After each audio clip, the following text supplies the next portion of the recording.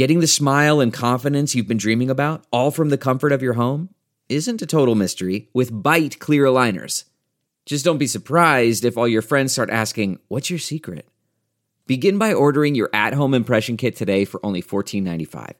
Byte clear aligners are doctor-directed and delivered to your door. Treatment costs thousands less than braces, plus they offer flexible financing, accept eligible insurance, and you can pay with your HSA FSA. Get 80% off your impression kit when you use code WONDERY at Byte.com. That's BYTE.com. Start your confidence journey today with Byte. This episode is brought to you by Philo. Do you love TV? Do you love saving money? Then Philo is your solution. Philo has shows, movies, and live TV for just $25 a month. You can even try it for free with their 7-day free trial. No contracts, no commitments, no hassles. Just a better way to watch TV. Never miss a minute of shows like the hit docuseries Where is Wendy Williams? Or classics such as Friends. If you can't get enough TV, then there's no better way to watch. Philo has more than 70 channels like BET, MTV, and AMC. And the best part? You can try it yourself with their 7-day free trial. Sign up today at philo.tv/poppods. That's philo.tv/POPPODS to get 50% off your first month. Hello, everybody. This is Paul Gilbert, a solo artist, and also I play guitar with Racer X and Mr. Big, and you are listening to Talking Metal. Welcome to another edition of the Talking Metal Podcast, home of all things hard rock and heavy metal. I'm Mark Striegel, host and producer of this show since 2005. Now, let's get things started with the Talking Metal theme song, written by Rob Halford, Metal Mike, and Roy Z. Communication,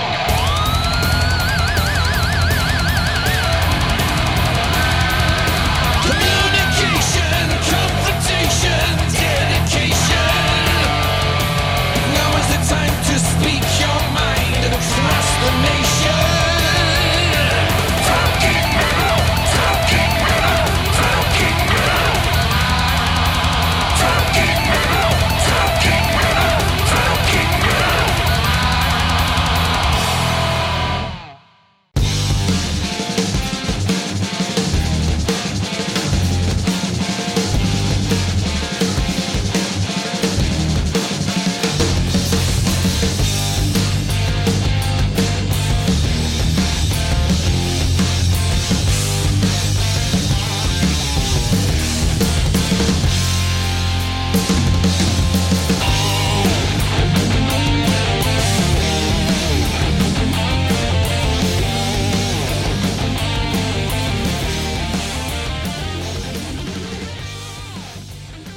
Hey, it's Mark Striegel, and you are listening to the Talking Metal Podcast.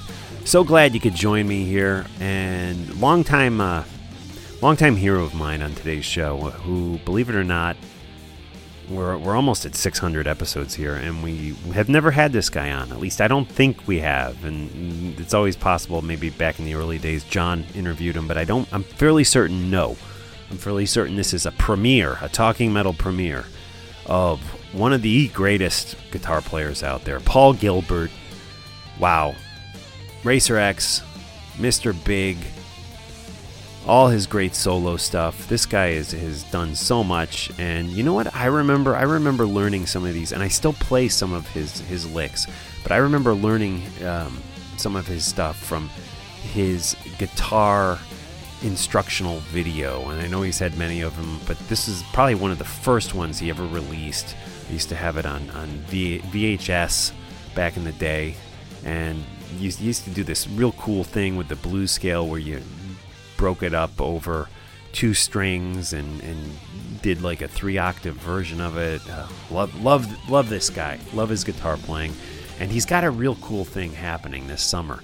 The Great Guitar Escape 3.0 Camp. And if you're a guitar player, you should definitely think about attending this.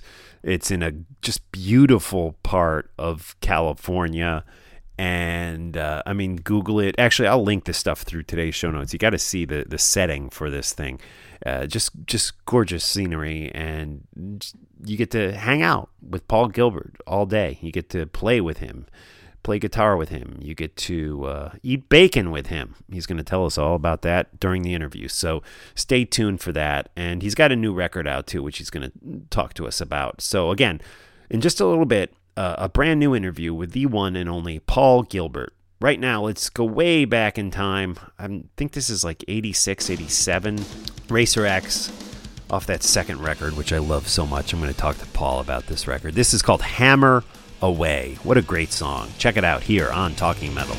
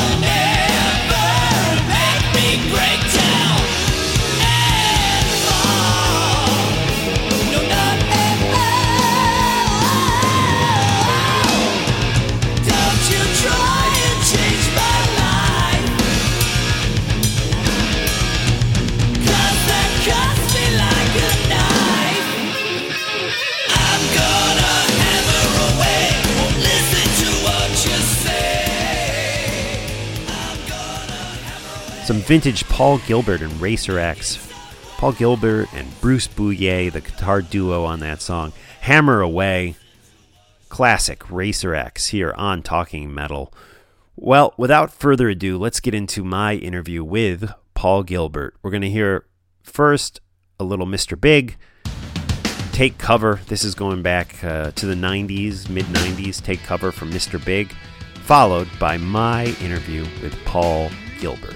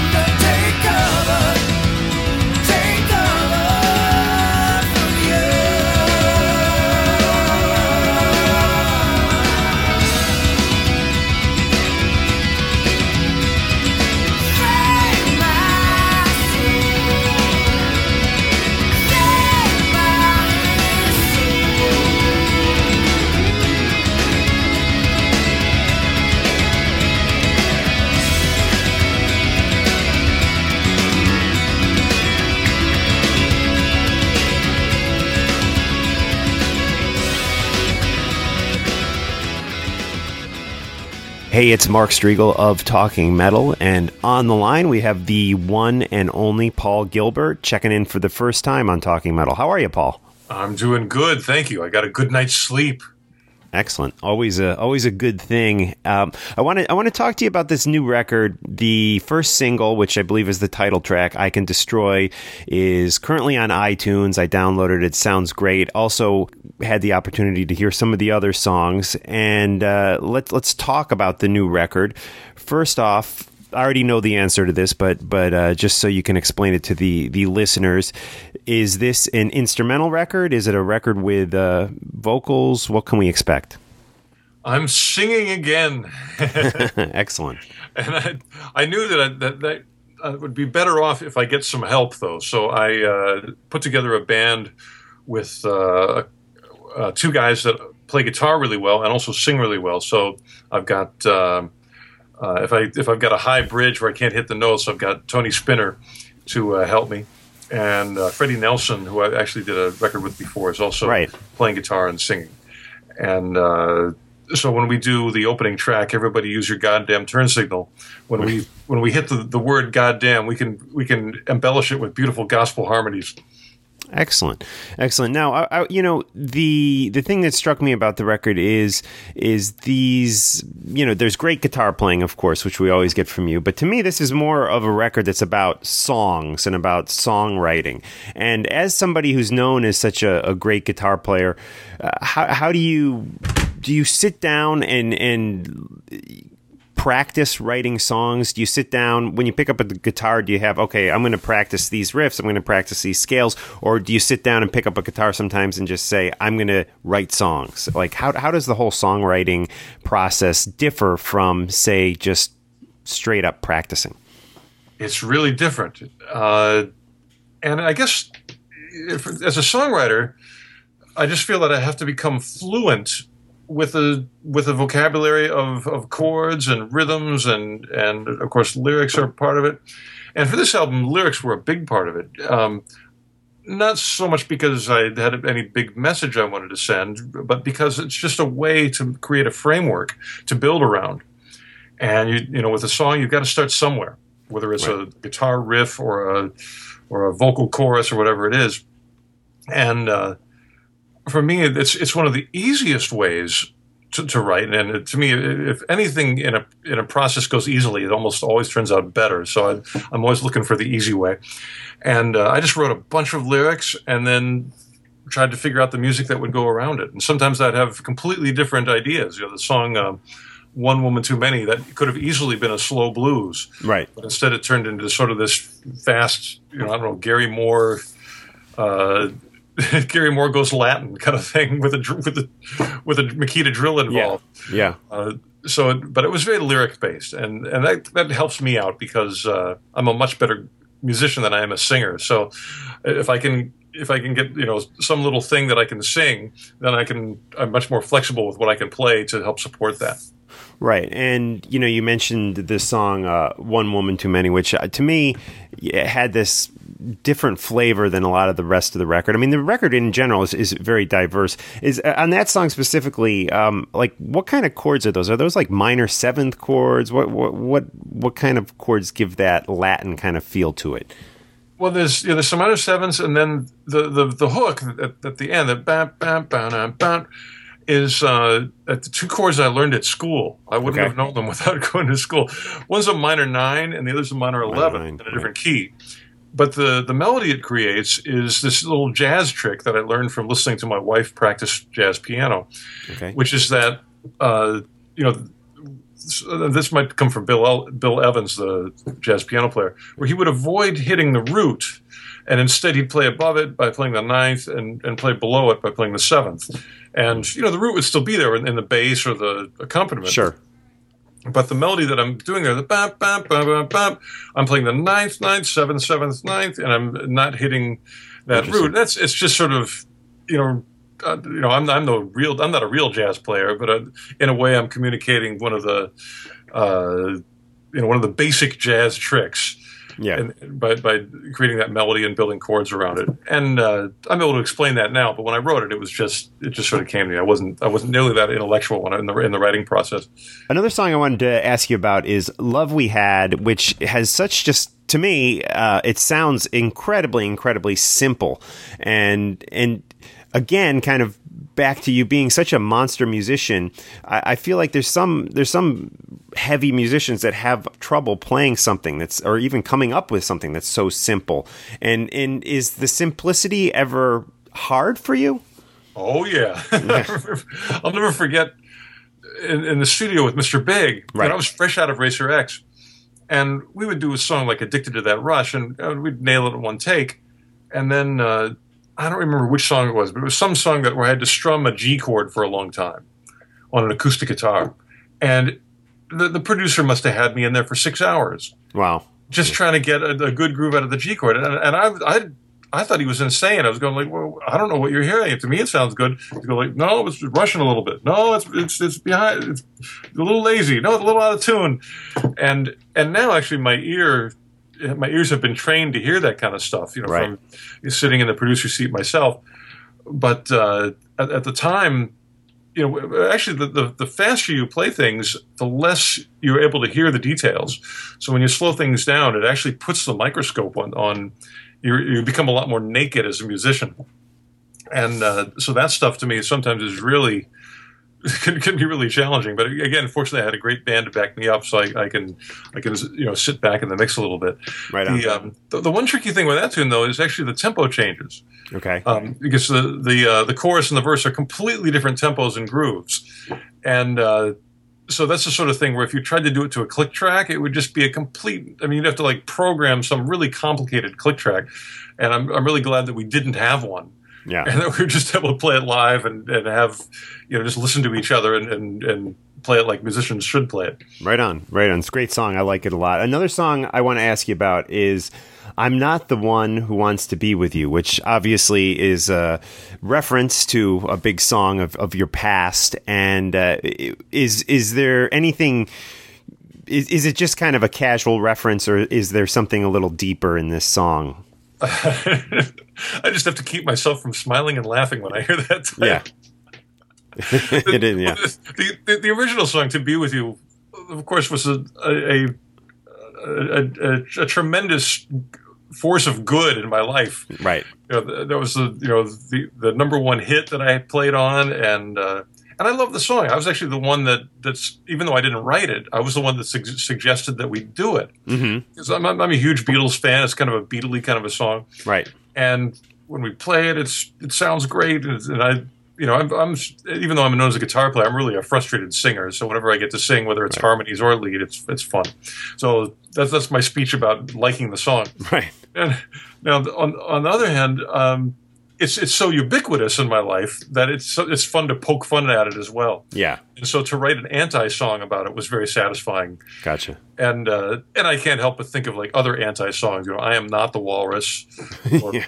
"Strawberry Fields Temporarily." Yeah, right. But it's just sort of a songwriting experiment to see if you can take a song and flip it over, flip it going the other way. Right on. Well, there's a lot of great songs on the record. Really enjoyed what I heard so far. I can't wait to hear the whole thing. In late May is when it comes out. "I Can Destroy" by Paul Gilbert. Guys, we'll have links up in today's show notes where you can go to iTunes and pre-order it. So definitely check out Paul's new one, "I Can Destroy." Paul, and also you have something that sounds really cool to me as a struggling guitar player. Great Guitar Escape. It's I guess this is the third time you're doing it, and I wanted to ask you just some basic questions about it. Is there a certain age group that you need to be in to go to this camp? Well, I mean, I've got a 1.5-year-old boy now, and he's probably too young. A little young, yeah. What about like a guy like me, 46 years old? Oh, you're fine. Okay, all right. You can pull up your own socks. Right. Yes. Okay. Okay. I mean, in the past, I've had probably the youngest people there have been, young teenagers. Sure. And then the oldest, I had a guy that was like, probably 65. Wow. Cool. And then most people are probably mid 20s to early 40s is probably the more common range. But age is not something I really think about as much as musical courage. Right. Well, what about skill level? Do you have to be of a certain skill level to go to the camp? Nah, I mean, it just depends on how much you want to participate. Right, okay. I think regardless of skill level, you're going to come out inspired. Mm-hmm. And that's one of the best things about it. But I try to make it where you can really get in deep as far as participating. I make it a point, to make myself available to jam to everybody. We do these massive jam sessions where I try to get everybody up, playing with me. Sure. And it takes some coordination, because if you try to do a jam with 80 people, right, you'd work. But I get a guitar tech to help everybody get plugged in, and we do it really efficiently to get everybody up there, and just have a blast. And it's I'm well aware that it's can be a nerve-shattering experience. So I try to make it, give everybody a second chance, so they can, if they were nervous the first time, the second time that they can get themselves together a little bit. And I, do some seminars to prepare them for it, let them know what's going to happen, and just make it more of a conversation rather than a competition. Cool. Because I'm not there to try to show anybody, like, look how fast I can play. I just want to have a good time and communicate with music. Right. Well, I want to talk about some of the guests that you'll have there, but first the location. I was looking at the pictures; it just looks absolutely gorgeous. Can you tell us about where this is held and where it takes place? It's in Cambria, California, which is it's on the California coast, about halfway between San Francisco and LA. And I was actually there for another camp. I did a camp there with Joe Satriani a year or two ago, and it's nice because it's away from things in that. If you want to concentrate on guitar like a guitar fanatic, you can. Right. But if you get overloaded and you just need to sit by the ocean for an hour, you can do that too. Cool. And the food's great. Just basically everything's taken care of for you. There's a big. It's like a guitar commune. So when it's lunchtime, everybody goes. I'm there. We all eat together.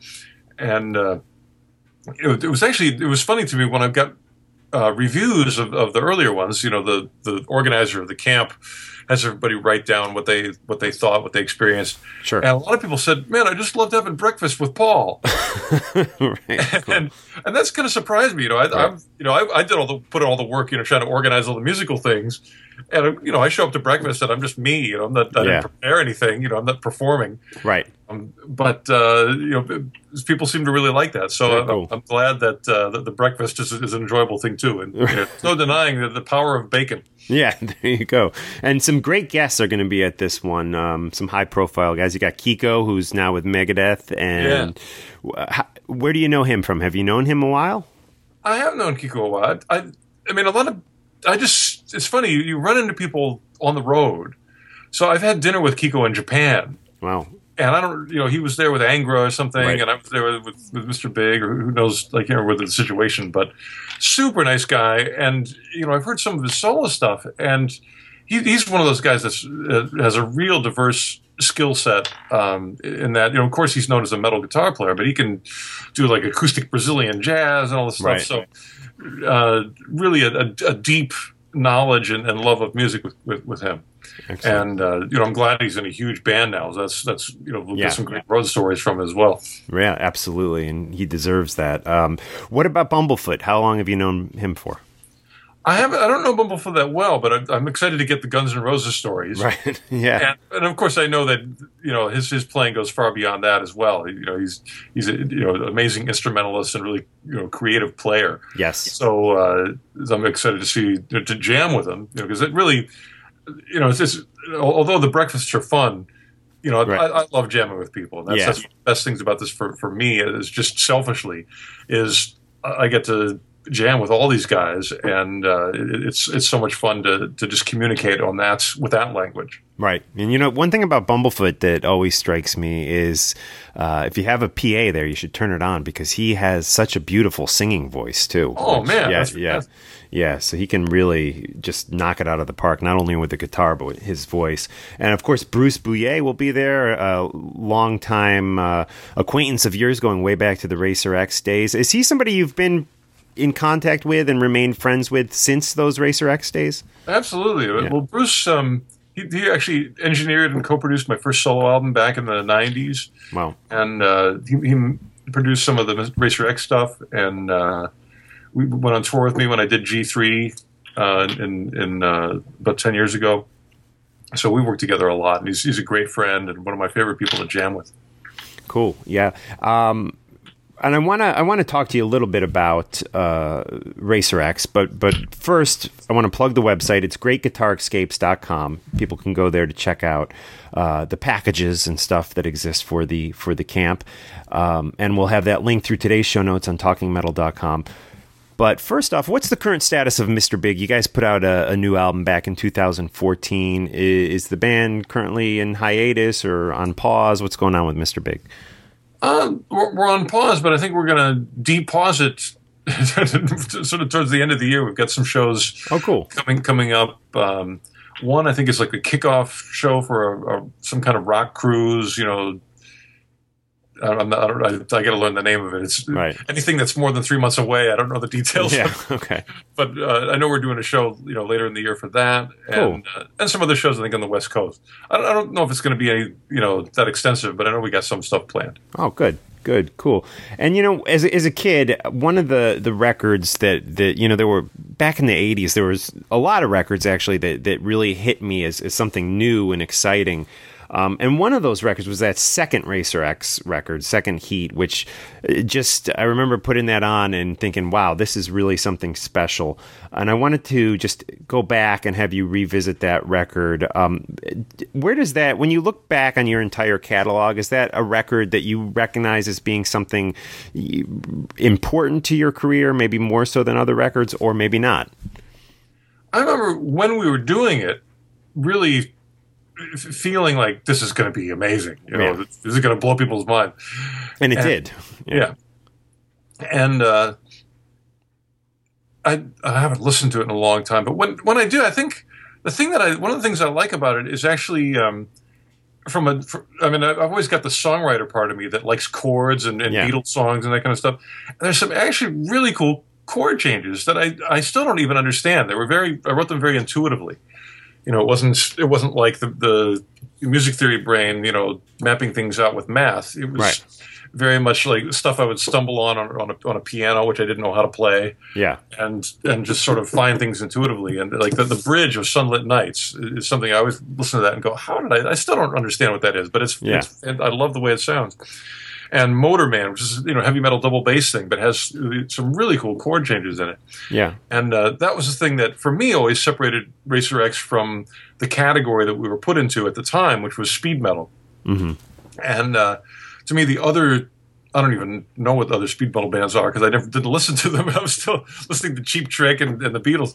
But a lot of the harmonic direction that the bands were going, which was very like, you know, E, F, E, B flat, sort of jarring, root fifth chords. It was, you know, and it was much more percussive than it was harmonically sophisticated. Yeah.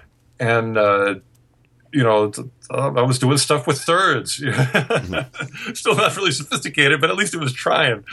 You know, I still had you know, growing up a Beatles fan, that was always in that ingredient was always in there a little bit.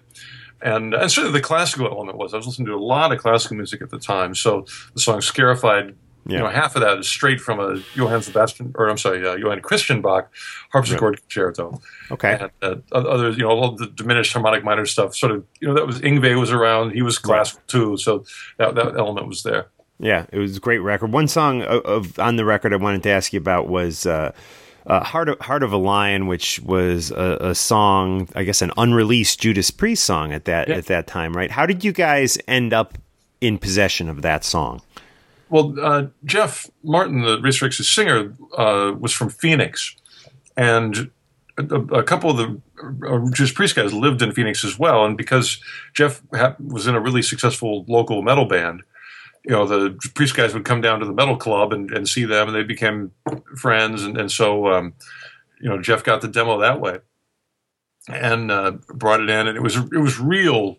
You know, the demo was really bare bones, but we could tell that I mean, Rob was singing on it, so it sounded great. Right. And and we just put some production on it. Arpeggiated the chords and absolutely a great riff. And I think I don't know. I can't remember if it was Rob did it later on a solo record or Priest did it later, but eventually, it came out in some other form. I think both. I think Rob, I think it was probably like 2000, put it out on one of his solo records, and then at some point there was a Priest version that surfaced after that. But yeah, long after you guys did it, and of course you guys covered a David Bowie song off on that record, Moon Age Daydream, just such a great song. We lost Bowie earlier this year, obviously. How hardcore of a Bowie fan were you? Well, when I was real young, like 5 years old, my uncle, who was sort of my hero, bought The Man Who Sold the World, and I didn't hear the music. I just saw him buy it, and I saw the cover, and I thought, wow, what a weird looking girl on that. Right. Yeah. And then my uncle said, no, that's not a girl, it's David Bowie, and I never heard the music, but eventually I saved up the $6.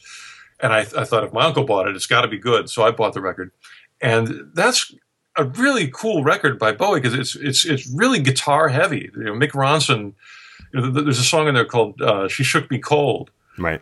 Which is it's like a Led Zeppelin song. I mean, it's like 3-piece. It's got fuzz bass, and it's got this long jam in the middle with all these guitar solos, and they're it's almost like a proto metal record. It sounds like Sabbath, and it's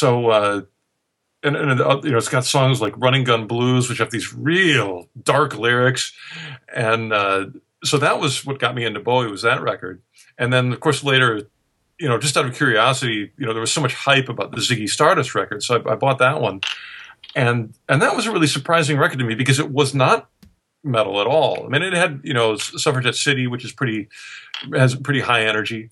But it took me a while to get into stuff like 5 Years and, So Love, the Boy and Girl Talking. But I ended up just loving the whole record. But, it wasn't like an instant, because I was so into the heavier, high energy stuff. It took me a while to get into it. But I finally did. And just, now when I hear, what's that song? The Lady Stardust. I always think that sounds like a George Lynch flick. Yeah. It could be a Dawkins song. Yeah. It's and of course his vocals were just so cool, and he was a wild man. Yeah, absolutely, definitely a big loss for the rock world. Paul, it's been great chatting with you, and I wish you all the success with the new solo record, again, coming out in late March, I Can Destroy. We'll have links up in today's show notes where you can pre-order it, and excited to hear that Mr. Big will be active again at some point in the near future. So yeah. Good stuff. What about Racer X? It's pretty. You haven't done anything with that brand or band in a while, right? It's been a while. I mean, I miss it sometimes. It's such a good band, and they're such good friends of mine. Yeah. Just that everybody's busy, and including. I mean, I won't blame it on them. I've been busy too, but Scott plays with Judas Priest. Sure. Lon is with Mars Volta. Yeah. I'm not sure what Jeff. But Jeff's been doing something with like an Australian guitar player or something lately. Okay. But and of course, Bruce is always doing something. So right. It's just a matter of logistics. And I just had a baby boy recently, so that's been a whole other thing. I've got an online school where I'm, coming up on 4,000 videos that I've done for that. So wow. Yeah. It's nonstop. Gotcha. Cool. Thanks so much, Paul. Really appreciate it. Oh, no worries. Thanks a lot. Yeah. Talk to you soon. Bye. Bye-bye.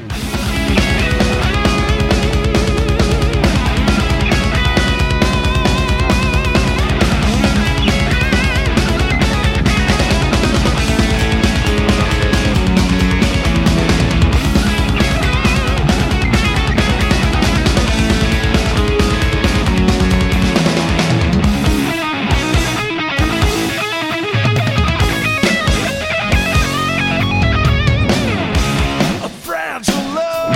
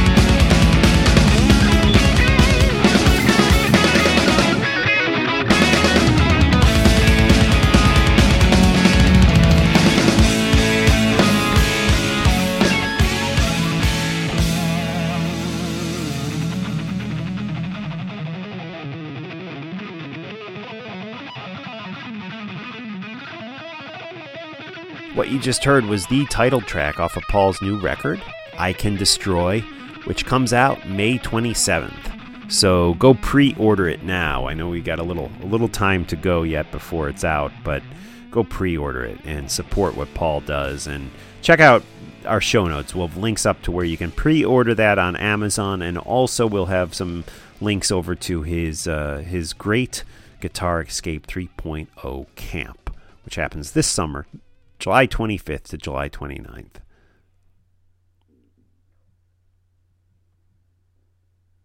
And I wanted to say something about that interview. You hear how cool that was when we were talking about David Bowie. He picks up his guitar and he starts playing the riff that we're talking, what was that, Starman or something? Yeah, I mean, he starts playing the Bowie riff and saying that almost sounds George Lynch-esque. Of course, he's playing that riff. I don't know if Bowie wrote that riff or Mick Ronson. I'm not sure. But yeah, when I interviewed Paul, I had a video camera on. I wish I would have recorded the video too, because it was really cool just to see him like grab this guitar that was just already plugged in with the perfect guitar tone and just start playing. I thought that was awesome. So good stuff. And big thanks to Paul Gilbert for joining us here on Talking Metal. Support what we do by using our Amazon links. The way it works is you go to talkingmetal.com and just click on the Amazon emblem or the links. They're all over the place when you get there, and it'll carry you right over to Amazon. And you just go about making your purchases as you normally would. There's no markup. There's no additional cost or anything like that. It's just an additional step. You go to Talking Metal and link over to Amazon, and we get a kickback on your purchases. It's not a big kickback, but you guys really have been awesome because you use the Amazon link, and I notice it and I appreciate it. And if you don't use the Amazon link, I know there's plenty of people out there who shop on Amazon. Do it. Just use our Amazon link and show some support for what we do here. It's not like a PayPal donation where you have to give money out of your PayPal account to me, or you give money. No one has to do anything, but it's just so easy. So please use those Amazon links and support what we do here. You can also buy a t-shirt, and if you'd prefer, just send me $5, $10, $50. You can do that by using the PayPal donation that goes right into my account. But yeah, so anything you can do to help support and help continue the fun that we all have with this show is greatly appreciated. All right, guys, this is a little Paul Gilbert along with Glenn Hughes doing the Alice Cooper classic, Only Women Bleed. Take care. We will chat soon, I'm sure. Big thanks to Paul Gilbert.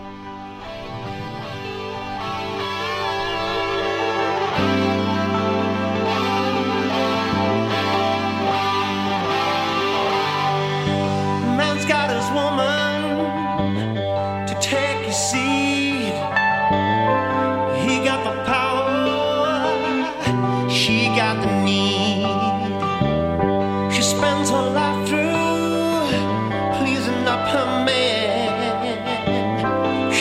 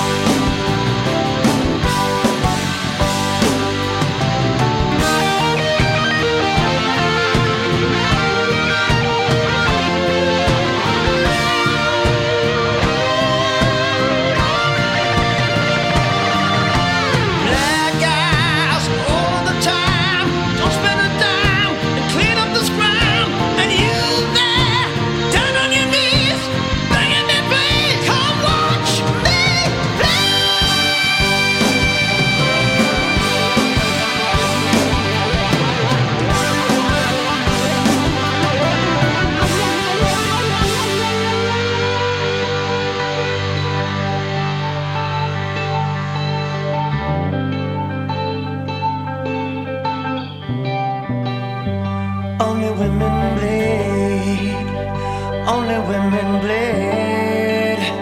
Only women bleed. Only women bleed. Only women bleed. Only women